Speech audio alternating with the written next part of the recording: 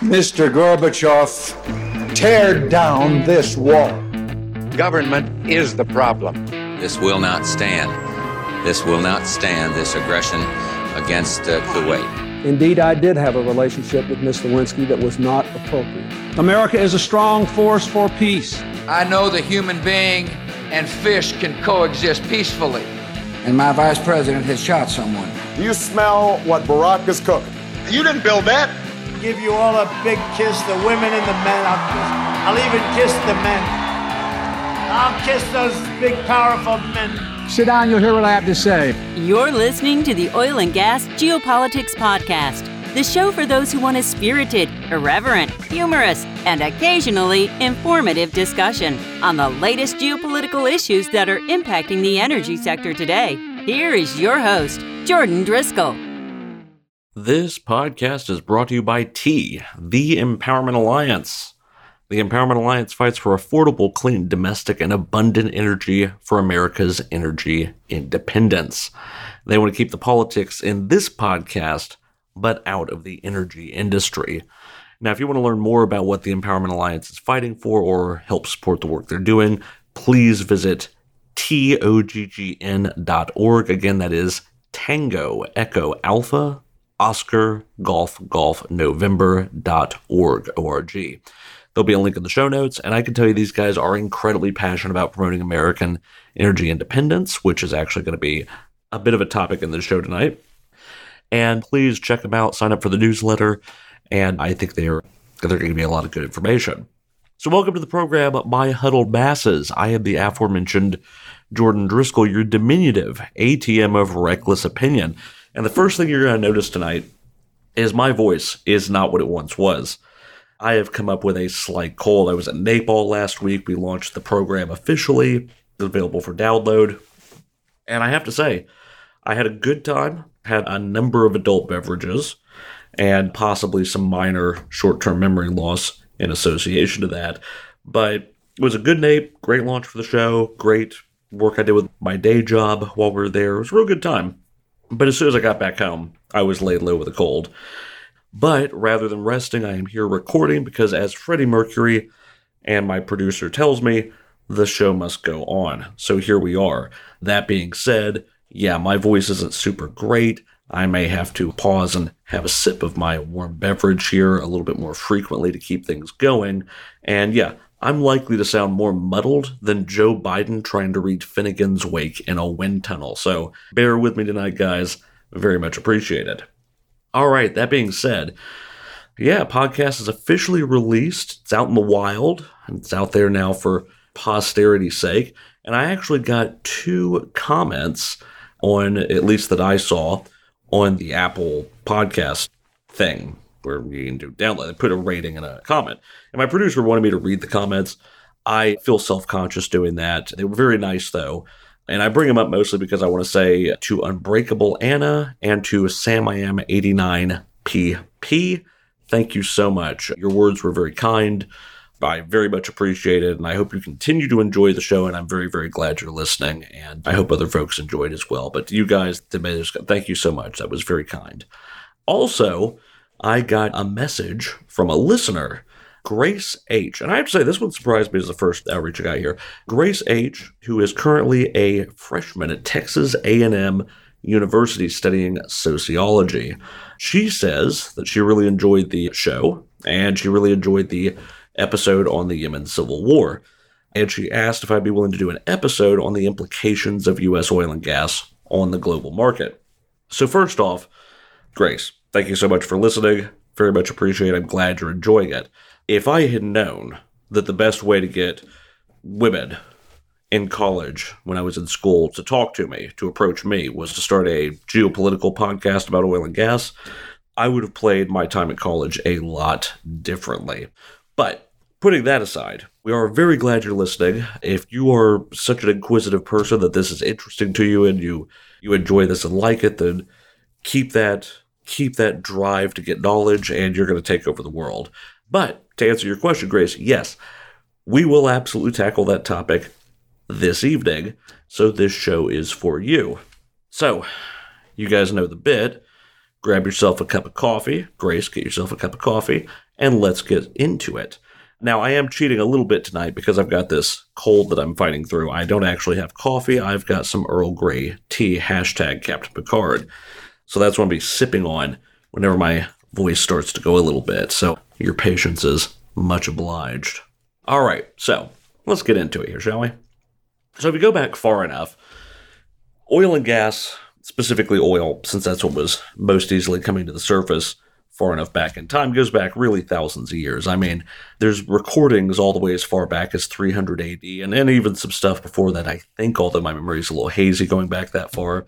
But you had local apothecaries, tribal healers, herbalists, people like that would find petroleum seepage or oil sands, and they would concoct creative uses for this stuff that would just sort of come bubbling up. But at the time, there was no real need for it. It wasn't really that big of a deal. It was just sort of a one-off thing you found, and you made some sort of a use for it because it was 300 AD. You used whatever you found and found something to do with it.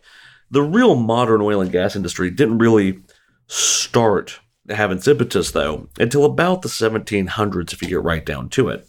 And because, yes, it's this show, so we're obviously going to be doing a history lecture in addition to tackling the actual subject. But it's all going to come together, trust me. So, what was the preceding thing, the thing that drove us towards petroleum and oil and gas, and specifically, oil in this case? Illumination. Illumination was lighting. Lighting was the big thing. So, up until fairly recent human history, if you wanted to have any kind of light after the sun went down, your options were to either not have any, or to use candles, or if you had the money to afford oil, you would have oil and you would use lamps. And the oil used for most of human history was pretty much a combination of plant and animal fat that was distilled down and made into a flammable fluid that could be put in a lamp with a wick and it would generate, could be burned and used to light things. Now, of course, with any of that sort of stuff, it either didn't burn very bright, or it would burn too fast or too little, or it smelled terrible or whatever.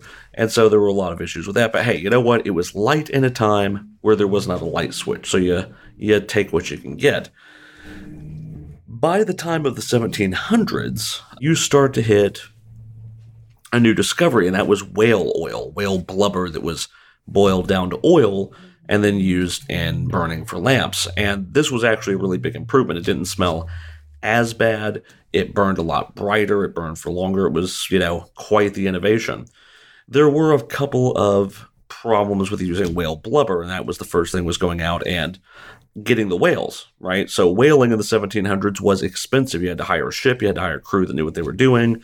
You had to insure the ship. You had to send it out. It'd be gone for months. It had to go do its thing. Eventually, they'd show back up with all this stuff, assuming a storm didn't take them out or they didn't get hit by pirates or, any of the other problems. There would be an issue back then. So it was really expensive, and it was quite dangerous to be on a whaling ship back then. And also, just in general, as we know in modern times, whaling, kind of a dick move. So it had its day, but its day was numbered. The other problem with whaling that ultimately came about is there were only so many whales, and human beings could burn through plenty of whale blubber in their lights. And so the whale population was decreasing pretty prodigiously. It's actually kind of ironic and funny that oil and gas, you could say, may have saved the whales, but we'll get into that here in a little bit. So, at any rate, by 1700s, whaling was taking off. It was doing its thing, but it was becoming a problem. We were very quickly running out of that resource. By the 1920s, whales were becoming harder and harder to find, causing the price of whale oil to increase dramatically. And really about this time, you had an inventor, and I really couldn't track down his name. I probably could have searched harder, but I'm sick, so bear with me.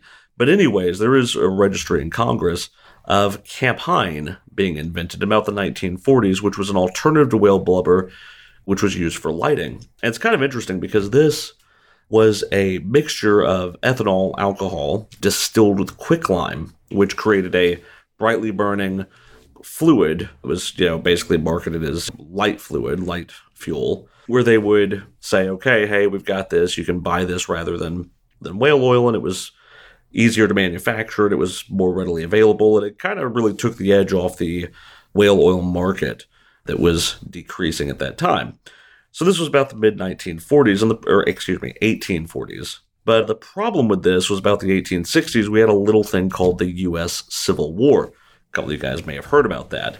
So that particular conflict had an interesting economic impact. There was no income tax at the time. President Lincoln needed to raise money to fund the Union Army and to fund federal operations during the war because wars are very, very expensive, and they were bringing in a lot of dough. And so it was decided the way to raise this money was to do an excise tax on a number of things, including alcohol. So all of a sudden, this very popular lighter fluid or light fuel that was being used to replace whale fuel was extremely expensive to manufacture now because the alcohol you needed to make it was getting heavily taxed by the Union forces in order to generate revenue to fund the Union Army. And this is interesting because if it weren't for that, it's very possible that this would have been a very serious contender for a fuel source, at least for quite a while. Because remember, there are no automobiles, there's no real manufacturing to speak of at this time. It was very much all about how are we going to light shit. And so that was the big deal. But when the taxes on this go up and people start looking for whales again and olive oil and all the other things they would try and burn to generate light, during this time you had a number of folks across the world that were simultaneously kind of stumbling across petroleum and crude oil. So you had in Russia, you had, somebody, making their first discovery out there in the 1700s. You had a guy in Scotland making the first you would get it with a shovel, digging up a hole and generating some crude. You had some stuff happening in Canada and the U.S. They found this huge pitch lake in Trinidad. It's a Caribbean island right down by Venezuela with something like 10 million tons of natural asphalt. Covers like 250 acres and it's, several hundred feet deep. It's this huge, huge petroleum asphalt lake. And that actually became so irrelevant. So there's this Canadian, Abraham Gessner, who took some of that pitch and discovered that if he, had some coal and some butane and some shell oil and all of that, he could concoct up kerosene, which would burn brighter and longer and be way more efficient than whale oil or this alcohol-based lighter fuel that had been used for the decade prior. The problem was, and he invented about the same time as this Campine fluid. And initially, the problem was that it wasn't easy to get the ingredients to make kerosene. It was these petroleum ingredients, because the easiest source of it he had access to was this big pit in Trinidad, which this guy's in Canada. Trinidad's down there, the edge of South America. That's a really expensive process. Eventually, he started to realize that you could find similar substances that would seep out of rocks or cracks in certain crevices in certain parts of the country, but there was no consistency to it. And certain people, like in Scotland at this time, had started realizing, well, if this substance is seeping out of the rock, what if we were to dig here? Would we find more of it? In some cases, they did. Well, fast forward just a couple of years to 1859, Edwin Drake decides that, hey, rather than just digging with a shovel and seeing if we find this oil that's so useful, what if we were to drill a hole? Because what if there's just a big pool of this shit down there somewhere and we could just drill a hole and, suck it out with a straw, basically. I'm obviously simplifying it, so work with me here. But he did that. He made the first commercially successful oil well. He drilled a hole that was 69 feet deep near Titusville, Pennsylvania, and it was kind of a huge deal because it was the first time that these hydrocarbons were really readily accessible. He was having the stuff come up and he was able to sell it, and you had Gassner, who all of a sudden had an easy source of the petroleum products he needed in order to make kerosene, which meant they could flood the market with cheap, readily available fuel for lights. And all of a sudden, whaling was no longer as important. We were no longer having to burn animal fats. We could actually burn these petroleum products instead, and it was way cheaper and easier to do now that we had a way of getting to the stuff more easily than just hoping we stumbled across some of it seeping out of a rock somewhere. So Gessner actually eventually moves to New York. He founds the North American Kerosene Company, and he even actually opens the first refinery in the United States at Long Island in order to strip the hydrocarbons needed for kerosene from coal and then later on some of the crude that they were drilling up in Pennsylvania. So pretty fascinating stuff. So as kerosene lamps start becoming really affordable and readily available, it seems like, petroleum products are suddenly useful. And on top of that, you've got the Industrial Revolution happening. And it's also discovered that a lot of these oils they're pulling up are really useful lubricants for machines, which are now doing a lot of the heavy work that was otherwise being done by people in the past. And so that just further secured things. But really, once you get to 1908 and the Ford Model T, the first commercially available automobile, and I mean, you got to keep in mind, first commercially available automobile, 1908. Look where we are a little over a century later. That car thing kind of caught on. And of course, it used an internal combustion engine, which was effectively powered by petroleum products, gasoline. And the reason for that is and forgive me for not straying too far into the engineering here, but it's an efficient source of energy. You combust or ignite gasoline. It produces a lot of energy, which can be transferred through the motor and into the wheels and move the vehicle. And it's a very compact and efficient form. It's not like, take the alternative, a train powered by coal. You've got a guy shoveling coal into a furnace to generate steam and move the thing. And yeah, it gets the job done, but you got to have a lot of coal and you got to have a guy shoveling, and it's just a lot more efficient if you're putting some liquid in a tank, kicking it over, and off you go. And yeah, I know that's a wildly simplistic explanation, but humor me. It's a geopolitical podcast, not an engineering podcast. So, moving right along, the automobile catches on. That becomes a thing. Within 20 years, tons of folks have automobiles, gasoline. The need for drilling is just massively expanded. And so the oil and gas industry really is cemented as an important thing. When you get to World War I, you have a few other major inventions that start to take front and center. Now, keep in mind, up until this point, petroleum was not really a strategically valuable substance. It was a convenient substance, right? It was used to light things more easily, right? If you didn't have a kerosene lamp, that's fine. You could still go get candles anywhere. You could still go get, an animal fat or plant materials and burn those to generate light. There were ways around this. So it was a convenience. With the automobile, it became a little bit more important, but still wasn't like a militarily considered thing. World War I changed that. In World War I, you have the first airplanes coming out. You've got the first blimps coming out and being relevant in combat. You've got tanks coming out, U-boats, all of these things that are now becoming diesel and gasoline powered and so on. And effectively, this changes the dynamic because now, if you can control the fuel source, you can theoretically shut down an entire army's operation. You can force them into a corner that they can't easily get out of. So for the first time in World War I, nations had to start thinking about, fuel is now a really, really important thing. We're no longer using wind for our ships or steam. We're no longer, using horses to get around. We're talking about tanks and automobiles and all that. It changes the calculus. So keep in mind, during this time, the major producers of oil and gas, and again, we're talking kind of specifically oil in this case. Gas is a little bit of a different story. We may hit that up in a follow-up episode or something, but near enough. The biggest players to start with were the United States and Russia. Really, that's where it was at. Now, Russia fell behind a little bit later on in the Cold War due to Soviet mismanagement and inaccessibility of the resources and so on and so forth. And the U.S. was really still quite dominant for quite a while. Really, the U.S. didn't start dropping off until the 1960s. But my point of saying all that, Grace, is that it's not like us getting into the oil and gas market is a new thing. We have been a driving force in the market for a long time, since the beginning, effectively.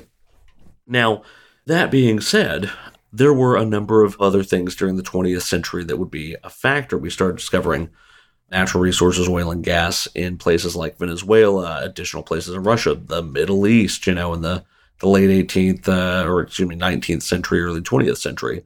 And there was a huge drive for corporations from Britain, France, the U.S., and all these places to try and go out there and get a hold of these natural resources because the world was becoming more and more and more industrialized and was relying more and more and more on accessible, cheap transportation and fuel and energy and all of these things as technology evolved. And so you wound up with an interesting situation, especially in the Middle East. By the 1930s and 40s, there was a handful of what we would consider super major oil companies today. At the time, they were called the Seven Sisters, that had huge amounts of control over the oil fields of the Middle East, which at the time had become sort of the preeminent oil fields. Huge reserves were found, fairly easily accessible. So yeah, companies were getting in there and were just gobbling up as much access as they could to these to, operate and explore and drill and produce oil, right? And that all seems fine. The problem is that this is the age of the robber baron, of the oil barons. And these guys, they really didn't think very far ahead with some of the stuff they were doing. And back then, there were not as many regulations and laws and things to kind of enforce behavior. To give you an example, they controlled, at their height, 90% of all the oil fields in Iran, Iraq, and Saudi Arabia, and across the Persian Gulf. No matter what country it was in, these companies had gotten contracts and owned all of these oil fields. And so they were taking out billions and billions, and that's in 1930s and 40s dollars, of profits, and they were paying basically seashells to these Arab countries at the time and just raking in the profits. Now listen, before anyone gets all bent out of shape, I am a capitalist. Absolutely. That being said, you got to do these things smart. If you're just robbing people left, right, and center, eventually you can't be surprised when they get pissed off and do something you don't like, right? And this is kind of the case with these robber barons. They were way out of control. I mean, if you're carting out wheelbarrows of money out of these people's countries, you can't be surprised when they start doing stuff to get rid of you because they think you're screwing them over. And that's kind of what happened. So ultimately, they would run into problems. They would have rebel forces and guerrilla forces trying to get rid of these oil companies.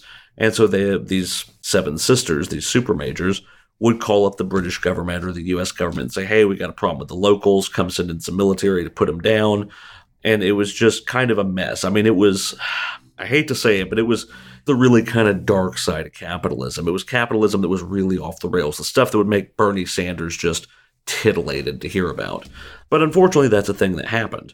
So you've got these super majors, these Seven Sisters, just bilking the place, right? In Iran, the country of Iran, due to the extremely lopsided contracts that they were forced to sign almost at gunpoint, meant that they only received nationally 16% of the declared net profit from the oil produced and sold. And that the records of the Anglo-Iranian Oil Company, or the British company, would later go on to be BP, were not subject to any kind of an audit from the Iranian side. So they just had to accept whatever the company said 16% of the net profits were. So, I mean, you could see how incredibly lopsided this was. I mean, it was definitely problematic.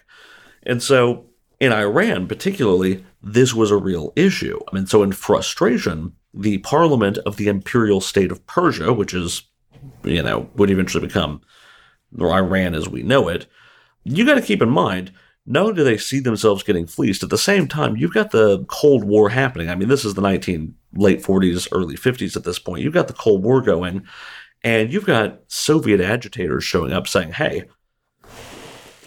wouldn't it be nice if the means of production belonged to the people and not these foreigners?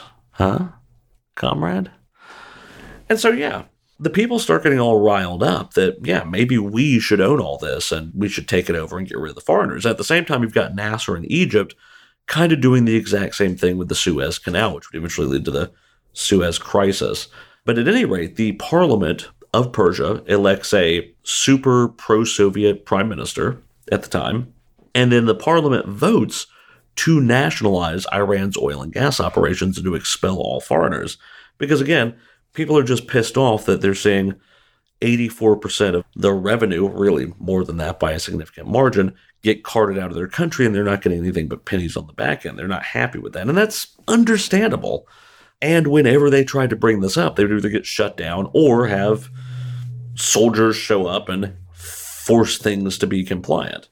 So what ended up happening is they voted to nationalize their oil and gas industry, which was not great for a number of reasons. One, and I think we covered this a little bit in the Yemeni Civil War episode, quite frankly, if these guys hadn't been running national level oil and gas operations, it's not like nationalizing them meant they were going to magically know how, right? If you kick all the foreigners out and just say, I'm taking it over, well, that doesn't magically imbue you with the knowledge of what the hell you're doing, which was a very big problem. The other problem was that the Brits were wicked not happy with this. They had a lot of their assets seized. They got their people kicked out.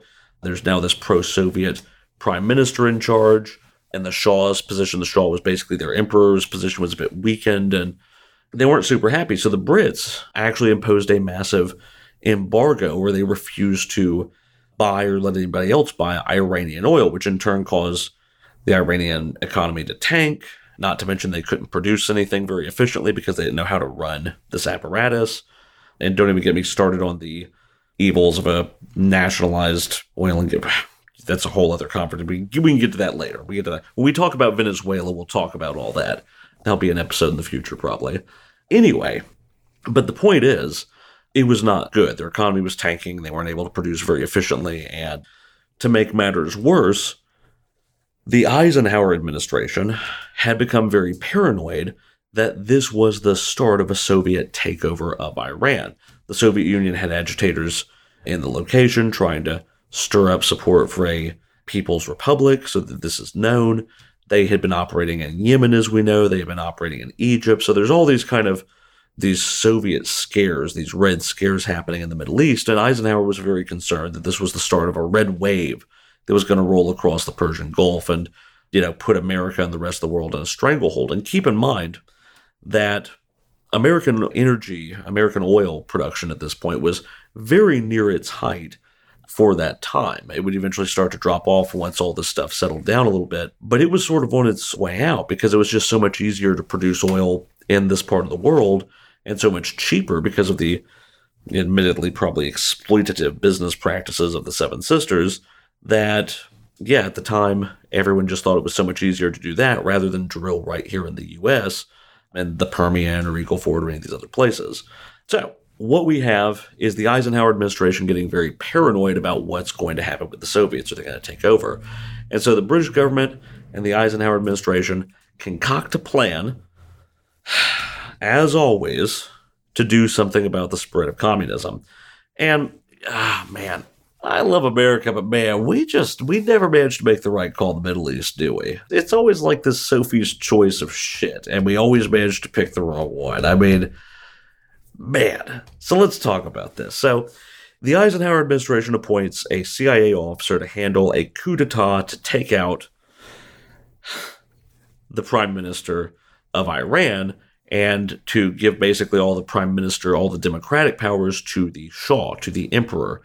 And yes, if you're sitting in your living room or your car or wherever it is you're listening to this podcast and you're going, I'm sorry, did you just say that the United States government overthrew the democratically elected leader to give the powers to a dictator, specifically a monarch, kind of like a reverse Declaration of Independence? Is that what I'm hearing?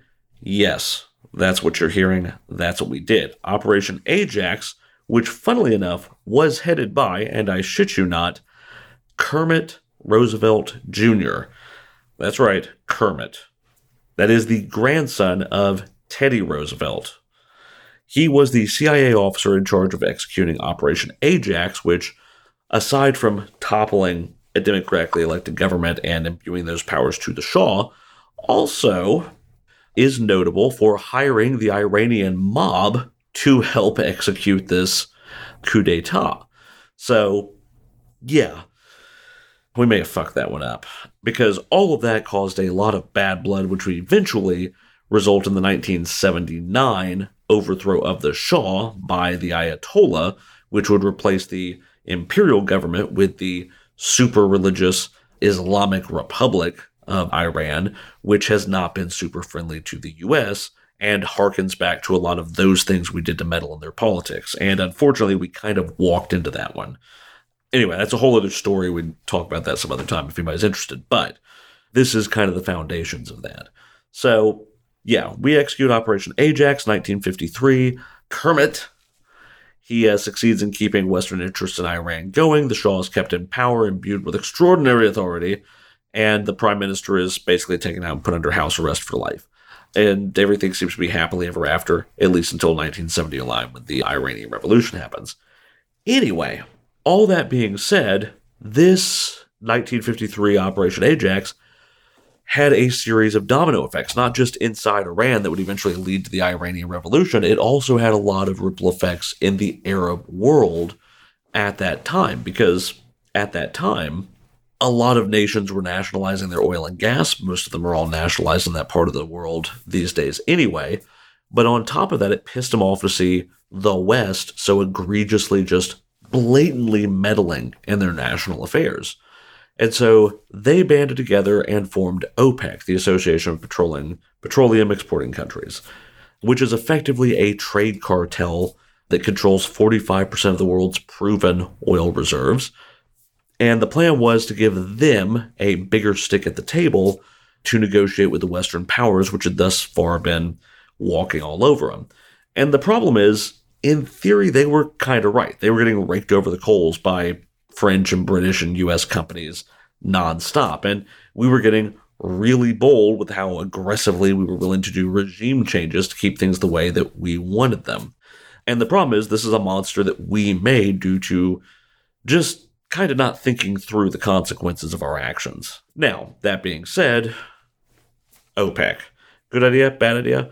Well, ultimately, it's a thing that just exists and we have to deal with it for now. It's proven to be a lot less effective than these nations thought it was going to be, although it has created a series of, again, unintended consequences. So they brought OPEC together. They said, we're going to have this leverage and we're going to force everybody to take us seriously. And it kind of worked, but it got very serious in the 1970s. So in 73, 71, 73, and again 79, you had a series of crises happen. The Yom Kippur War was one such crisis. The Israeli Sinai War with Egypt, which was basically a series of conflicts between Israel and its neighboring Arab countries. And Israel was backed a lot by the U.S., by Britain, a lot of the Western powers, since they basically made Israel from nothing after World War II because they could. So yeah, there were a lot of Arab nations not really thrilled about this. And then, the West was backing Israel, who, and again, not to go into too often a tangent here, but basically like in the Yom Kippur War, it was a preemptive attack because the Arab nations were building up forces and it was a whole thing. Anyway, the point is, sides were made, and that pissed off the OPEC nations. So OPEC decides that what they're going to do is they're going to weaponize oil, is what they're going to do. That's the plan here. Now, what's interesting about this is, and we're talking about the early 70s, right? By this point in time, getting oil from the Middle East was so much cheaper, so much more efficient, even with OPEC and nationalized oil and all those things.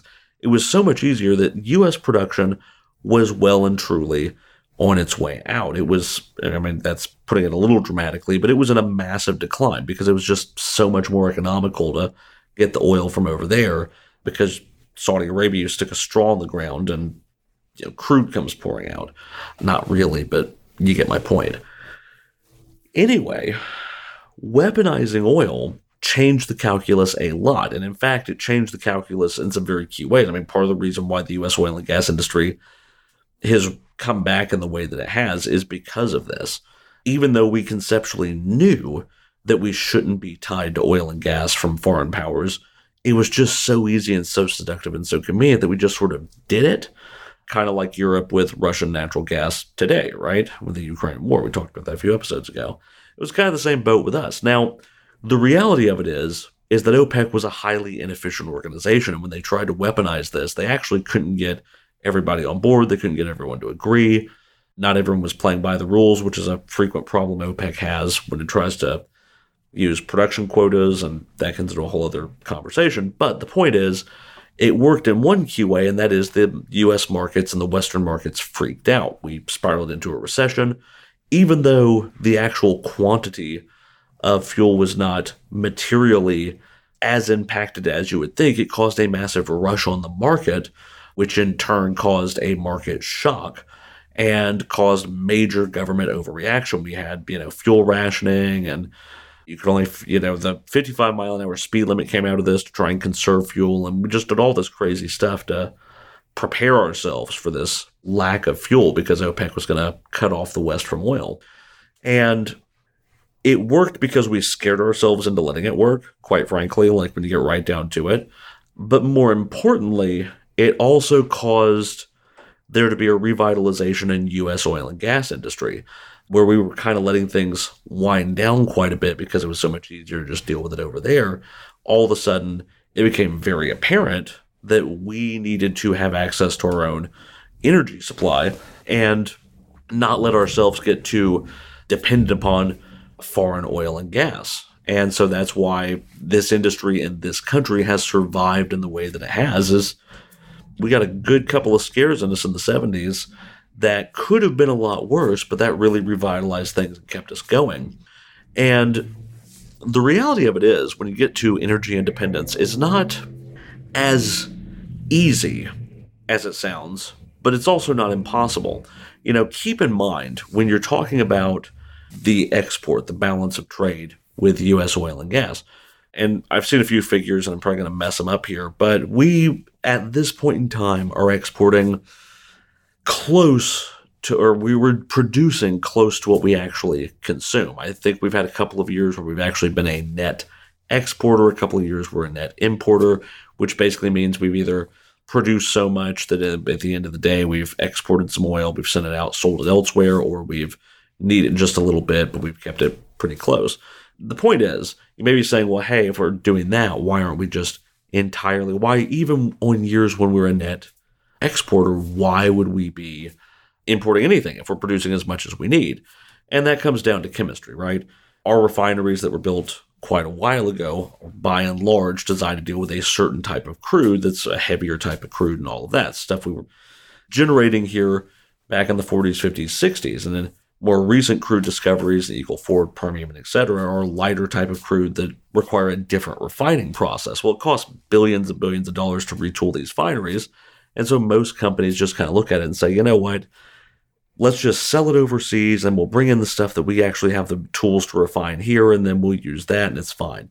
And most of these guys aren't going to go out of their way to spend a ton of money to retool their refineries unless they absolutely have to. And more refineries are coming online to compensate for this, and you can see that through the production data. But my point is, and I mean, our sponsor T is big into energy independence. And I think that is an important thing.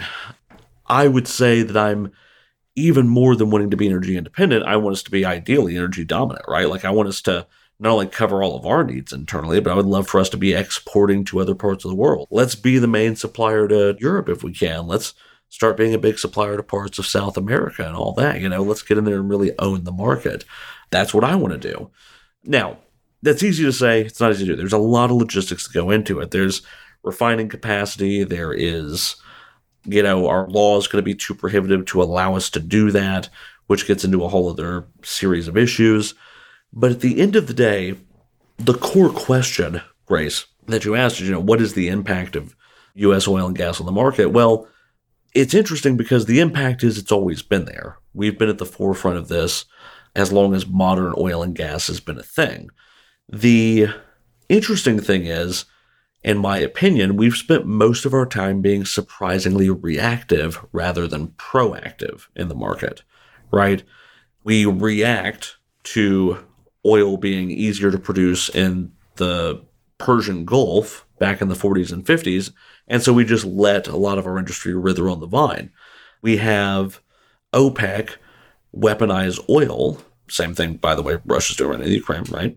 But OPEC weaponizes oil in the 70s, and our reaction is to lose our fucking minds and start rationing oil and doing crazy things and try to, we got to rebuild the industry. We got to do all these things. Well, yeah, if we had thought about it, if we'd had a little bit more foresight, and honestly, the story, one, as an industry, we've been way too reactive to what the rest of the world's doing rather than proactive, right? That's the first thing, is we constantly find ourselves having to change course because of what everyone else is doing without actually having a plan in place and moving forward that way. And part of the unfortunate problem is it's not like U.S. oil and gas is nationalized. These are private companies. These are super majors and mid-size, and independence and all these things. And so the will of the market is going to move us, you would think, in the path of the best choice.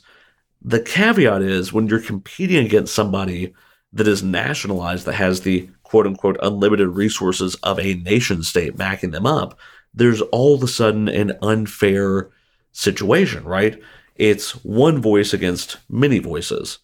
Well, who's going to have the most clear direction? It's the might of, this nation backing this industry, whether it's making good decisions or bad decisions, versus everyone here trying to make the best decisions they can economically for their business segment.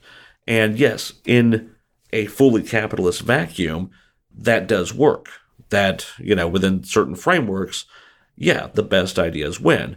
But in this situation, you're dealing with mixed economies. You're dealing with very complex political issues around the Middle East and some very tricky history for everyone involved.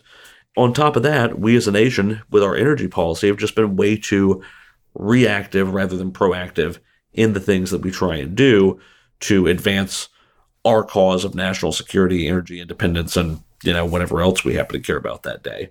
So, very long answer, and I'm not even sure that I gave you an answer other than to say it is really wicked complicated. But it is also very fascinating. So, at the end of the day, I do hope you enjoyed this episode. I do hope, and I'm sure we'll get into various different facets of this as these shows go on. But I want to thank you guys for listening. I want to thank you guys for the very kind comments, like I said, and putting up with my voice today and my coughs. I know that was probably annoying, but much appreciated. So we will be back next week with another fine show. And in the meantime, this is Jordan Driscoll reminding the frat boys of Texas A&M the gauntlet has been thrown. See you guys later. Join us again next week on the Oil and Gas Geopolitics Podcast, a production of the Oil and Gas Global Network. To learn more, go to oggn.com.